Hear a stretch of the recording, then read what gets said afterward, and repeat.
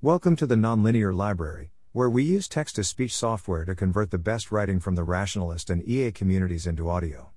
This is Forecasting Newsletter, December 2021, published by NunoSempere on January 10, 2022 on the Effective Altruism Forum. Highlights: Polymarket's future is uncertain after it settled with the CFTC for $1.4 million. Astral Codex 10 gives out $40,000 to forecasting projects. Many people, including Matthew Iglesias, write predictions for 2022. Eli Lifland writes the reference piece on bottlenecks to impactful forecasting. Google reveals the existence of a gigantic new internal prediction market. A new forecasting platform appears, Manifold Markets. Index. Prediction markets and forecasting platforms. Long content. Blog posts. In the news. You can sign up for this newsletter on Substack, or browse past newsletters here. If you have a content suggestion or want to reach out, you can leave a comment or find me on Twitter. A big hat tip goes to Nathan Young and Clay Graubard for comments and suggestions on this edition. Prediction markets and forecasting platforms. Polymarket. The U.S. Commodity Futures Trading Commission, CFTC, has fined Polymarket $1.4 million, For reference, Polymarket's seed funding amounted to $4 million, and were in talks for another round at a nearly $1 billion valuation, prior to the investigation. The order requires that Polymarket pay a $1.4 million civil monetary penalty, facilitate the resolution, i.e. wind down, of all markets displayed on polymarket.com that do not comply with the Commodity Exchange Act, CEA, and applicable CFTC regulations, and cease and desist from violating the CEA and CFTC regulations, as charged. With this, Polymarket's future seems now very uncertain. The Polymarket team has been mostly silent, though it recently released an update, as a Google Doc, which promised that they were just getting started. To quantify this uncertainty, I asked a more experienced prediction market trader, who wishes to remain anonymous, for his probability estimate that Polymarket would be pretty much dead. This was operationalized as there being no new markets with more than $100,000 in volume by November 2022. His guess ranged from 30% to 50% that it'd in fact be dead. This is terrible news. Polymarket has recently been one of the very few real money markets where one could find highly liquid markets on things of actual importance, like the COVID pandemic. I don't tire of mentioning this 2008 piece, by several Nobel Prize winners and other notable figures urging the CFTC to essentially allow these markets to exist. As an aside, I'll elaborate a bit on the method of elicitation, because I thought it was bloody ingenious, and it might be more standard in the future. I offered him $100 to suggest a bet on Polymarket being dead where I can take either side. He selects the odds, and is also allowed to have a spread, i.e., a difference between the bets against and the bets in favor. Then, I can choose to take the bet on either side, or to leave it that. In effect, I was paying him to potentially act as a bookie, where this costs him some effort and produces some probabilities I'm interested in as a side effect.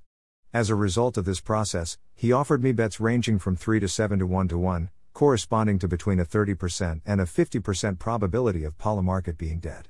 So his revealed confidence was that the probability of it happening is in between.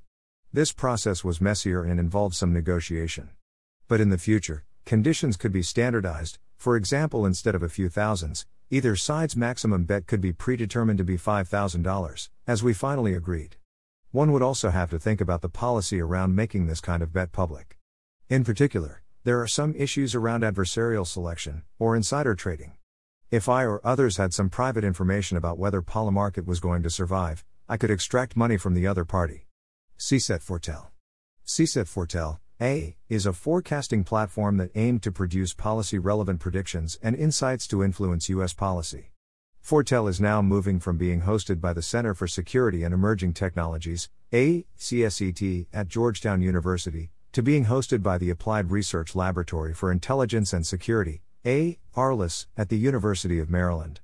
The University of Maryland is generally less prestigious than the University of Georgetown, but Maryland ranks in the top 5 for Homeland Security graduate schools. ARLIS is also one of a very few Department of Defense university-affiliated research centers, WARCES, and the only one in the D.C. metro area. I feel bitter about this, because I had high hopes for the platform, and because I expect ARLIS to be worse than CSET according to my values.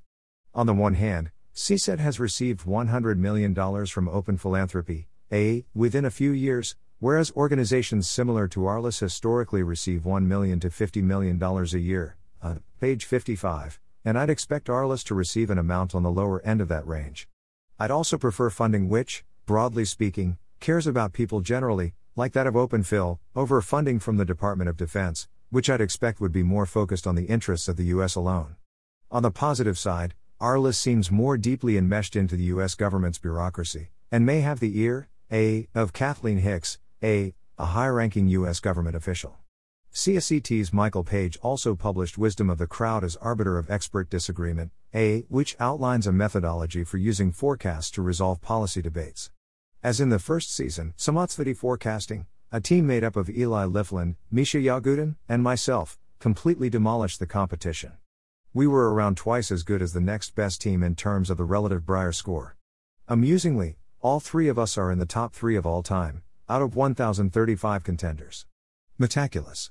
Simon highlights some comment threads from Metaculus this past December.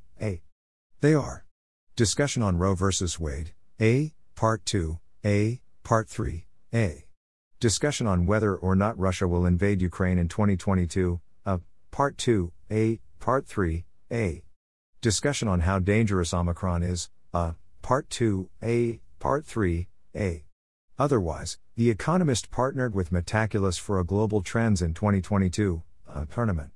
Tom Chivers wrote a piece on solar power for Metaculus, Odds and Ends. Hedgehog Markets announced their liquidity provider program, The idea is to use the money which prediction market participants park to generate some return, which can then be given out as a reward to the best predictors. And Hedgehog Market is looking for partners, for example other Solana protocols, to generate that return for them. Although the idea is interesting and innovative, Hedgehog Markets, continues to focus on sports, crypto, esports and NFT markets. And I view these topics as not being all that valuable to predict.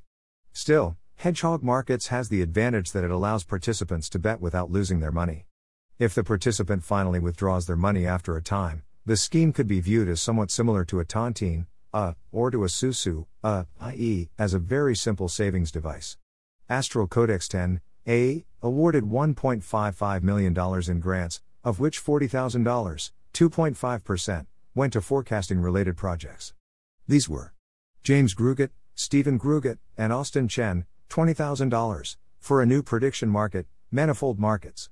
If every existing prediction market is lawful good, this team proposes the chaotic evil version. Anyone can submit a question, questions can be arbitrarily subjective, and the resolution is decided by the submitter, no appeal is allowed.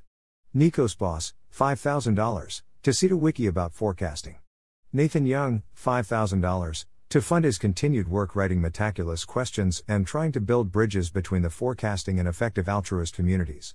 NunoSempere, myself, $10,000, to fund his continued work on metaforecast.org and the @metaforecast bot. Manifold Markets, was previously called Mantic Markets because of a section on Astral Codex 10 named Mantic Mondays, but recently changed its name to allow that section to remain impartial. I find the platform rather neat. In particular, most other prediction markets forecasting platforms, like Hypermind, Cultivate Labs, Betfair, Metaculus, etc., were mostly programmed in or before 2015, with the web technologies of the time. Unlike them, Manifold Markets looks and feels more modern, which is something that I appreciate a lot as a heavy user of various forecasting platforms. Moreover, the team has a couple of ex-Googlers, so beating everyone else in the technology front seems like a plausible pathway to dominance. I encourage people to give it a try, Some of the markets are entertaining, and for now, it's just play money. For those curious, an explanation of Manifold Markets' tricky dynamic pari-mutuel betting system can be found here. In the interest of transparency, and because I think it's interesting in its own right, my application can be found here. I applied to a large extent because Nathan Young specifically was cheerleading the embryonic capabilities of the current @MetaForecast bot, and proposing new things that could be built on top of it. I realized that server costs could stack up fairly quickly, particularly in the best case scenario where a lot of people use it, as in the case of @ThreaderApp. And if ACX wanted to bankroll a weekend project of mine, why not? With the benefits of hindsight, I should also have applied for more money and for more ambitious projects, and for the Quantified Uncertainty Research Institute, the org for which I work, rather than for hobby projects. But I forgive myself, because initially this was going to be a $200,000 grant round, before Vitalik Buterin and others bumped it up to $1.55 million. Lastly, it's kind of interesting how $40,000 feels like a significant quantity of all the funding there is for small experiments in the forecasting space. This is probably suboptimal. Nathan Young and I are organizing a chill online meetup at 7 p.m. UTC on the 9th of February in the Less Wrong Online Walled Garden. The Less Wrong Walled Garden is great because you can leave and join conversations as you wish, allowing better flowing conversations. The event will officially finish 2 hours after it starts, but anyone is welcome to stay later. Long content. Eli Liflin publishes what is now the reference piece on bottlenecks to more impactful forecasting, It crystallizes his knowledge from a few years of his forecasting on Metaculus, CSET Fortel and Good Judgment Open. The data from the original Good Judgment project is available publicly, and has been for some time. Together with my co-authors Misha Yagudin and Eli Liflin, I posted a fairly thorough investigation into prediction markets in the corporate setting, The academic consensus seems to overstate their benefits and promisingness. Lack of good tech, the difficulty of writing good and informative questions, and social disruptiveness are likely to be among the reasons contributing to their failure. In the end, our report recommended not having company internal prediction markets. Dan Schwartz, who leads the below-mentioned prediction market at Google, answered on Twitter here. Ozzie Guin, of my own Quantified Uncertainty Research Institute, left some criticisms here, emphasizing that small experiments may nonetheless be worth it, and that experimenting with prediction setups could have large externalities if they work. A white paper by the Good Judgment Project compares the performance of superforecasters versus Good Judgment Open forecasters. I recommend mostly skipping the text because of the information is contained in the charts. The paper also doesn't have the visceral impact of the comparison in the superforecasting book, where the original Good Judgment Project beat intelligence analysts with classified information. This time, the paper compares paid superforecasters against unpaid hobbyists. I guess I'd have liked to see a comparison between different platforms, for example a Good Judgment versus Metaculus or versus predicted head-to-head fight. Jamie Sevilla looks at aggregating forecasts in a principled way, building on his previous work. This time, he explains a result by Neyman et al. And tests it on past Metaculus data. He finds that it beats Metaculus' own prediction, as well as all other aggregation methods commonly considered. Blog posts. The Machine Intelligence Research Institute has published a few conversations on future AI capabilities. Of these, readers of this newsletter might be particularly interested in the conversation on technology forecasting and gradualism, epidemic tracking and forecasting, lessons learned from a tumultuous year. Summarizes a collection of papers on the PNAS, Proceedings of the National Academy of Science. The main lessons are: data was often unreliable. It is important to understand what process generates the data. Mandated reporting was burdensome and inflexible. Human behavior was hard to model. See also Valentine's What Are Sane Reasons That COVID Data is Treated as Reliable? A non-magical explanation of Jeffrey Epstein, attempts to model Epstein's death and the organizations around it. However, see this comment, for pushback. It's easy to make fun of Alex Jones' tier conspiracy theories. But if we're being honest, it's really hard for any regular person to model opaque organizations like their local police department, their district attorney's office, the FBI, the NSA, the State Department, or Congress. I think deep down most people are not conspiracy theorists, simply because they do not have the tools equipped to understand those organizations. Some of this is due to a lack of knowledge about what these organizations do and what their internal politics are. Some of this is due to the fact it's socially encouraged to have a nonsensibly cynical attitude when it comes to clandestine organizations, lest we be accused of being too naive by our wizened and grizzled friends. But a lot of it is just because, by default, we no longer use the operationally important reasoning for understanding the behavior of people we actually know. Instead, we feel free to shift into far mode thinking, and posit relationships and arrangements that do not actually occur in the wild. The things our theories say about us and let us get to believe become more important than their predictive value. We don't actually see any of these grand cover-ups happen, but it's cool to imagine they do, especially when we get to imagine our political enemies doing it.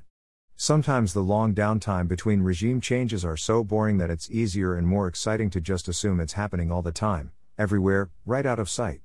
Our Street, a libertarian policy think tank, offers an analysis of a cybersecurity forecasting platform. A new Substack blogger and old Metaculus forecaster looks at ordered prediction markets, which might allow markets to extract probability distributions, rather than just probabilities. See also here, for a more academic treatment of the topic. In the news, Google has revealed the existence of a new internal prediction market, of over 175,000 predictions from over 10,000 Google employees. Neural Profit, aims to be an update over Facebook's Profit Library, which offers time series data prediction in a box. I haven't tried it out, but it looks promising. The Bank Al Maghreb, the Central Bank of Morocco, has a very clearly written report on monetary policy. I found the international comparisons on growth, interest and inflation rates to be particularly interesting. Some news media and individuals wrote some quantified predictions for 2022, Vox, Unheard, The Economist, Ipsos, Matt Rickard, Avraham Eisenberg, Matthew Iglesias, The Atlantic Council, and BlackRock, AHT to Clay Graubard for this longer list of 2022 predictions, from which some of the aforementioned were taken.